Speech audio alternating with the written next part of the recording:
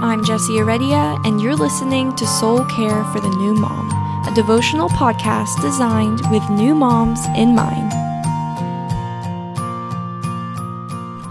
My baby used to wake up in the morning so happy. I loved snuggling with her and talking with her and pulling some toys into the bed with us so we could stay under the covers for as long as possible. But these past couple of weeks, even months, have been a little different.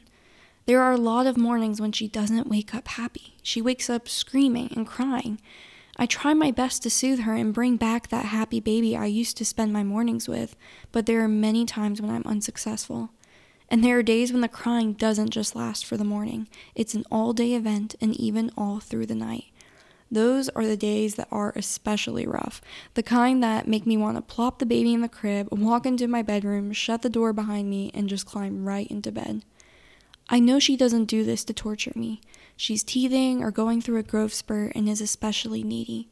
But she doesn't have any other way to express herself except through tears and whines, and that gets real old real fast.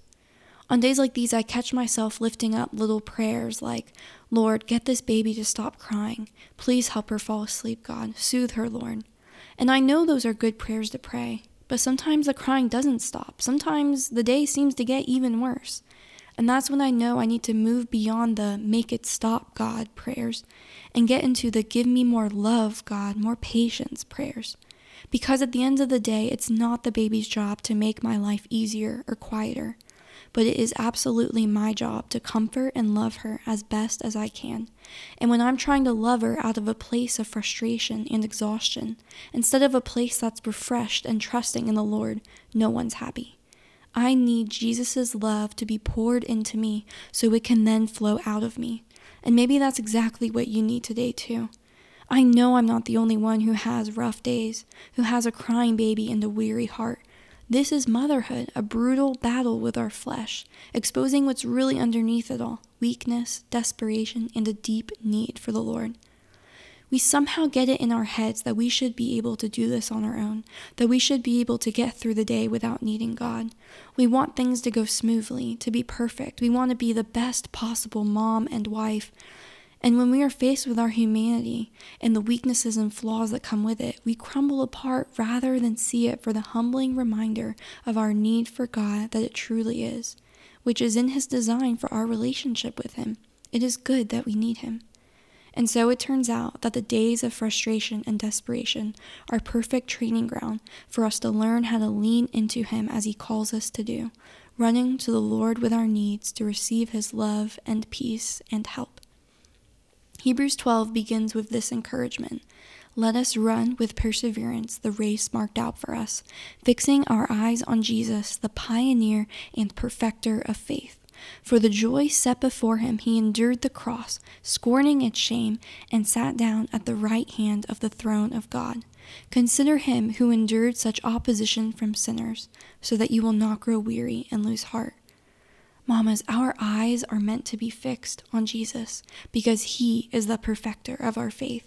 Not our best efforts or our perfectionist tendencies or the guilt we carry with us when we don't measure up. No, those things don't grow true faith in us, and that's not what's going to get us through these long days of early motherhood. The only one who can get us through is the one who went before us into pain and suffering and a life laid down for others. Later on in Hebrews 12, verses 11 and 12, we are told, for the moment, all discipline seems painful rather than pleasant, but later it yields the peaceful fruit of righteousness to those who have been trained by it. Therefore, lift your drooping hands and strengthen your weak knees and make straight paths for your feet. For those of us struggling with a crying baby, I feel like this is the perfect word for us today. For the moment, this stretching of our patience, our compassion, our ability to push through the flesh and lay down our selfish desires, it is painful. Not every day of motherhood is going to be pleasant. There may be seasons where very few days are. But when we lean into what God is doing in our hearts during these times, this discipline will end up producing the peaceful fruit of righteousness in us. Doesn't peace sound amazing right now? I know I sure could use some. You know, we may not be able to get our little one to smile. Some days the tears and screams just won't stop, and I don't just mean theirs. But even as this is happening, things are changing in us, in our hearts. And the knowledge of that alone can give us a river of hope to help carry us through the day. Let's rejoice in that together and praise God that when we are weak, He is strong. Let's pray. Lord, thank you for being ever present in times of struggle and tears. Sometimes I wish I could just control it all.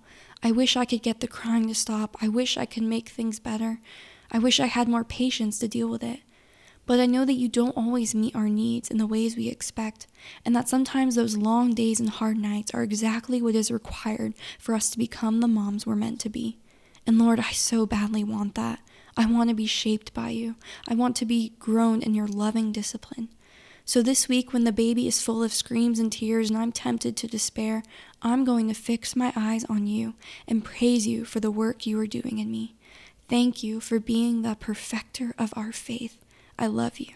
In Jesus' name I pray. Amen.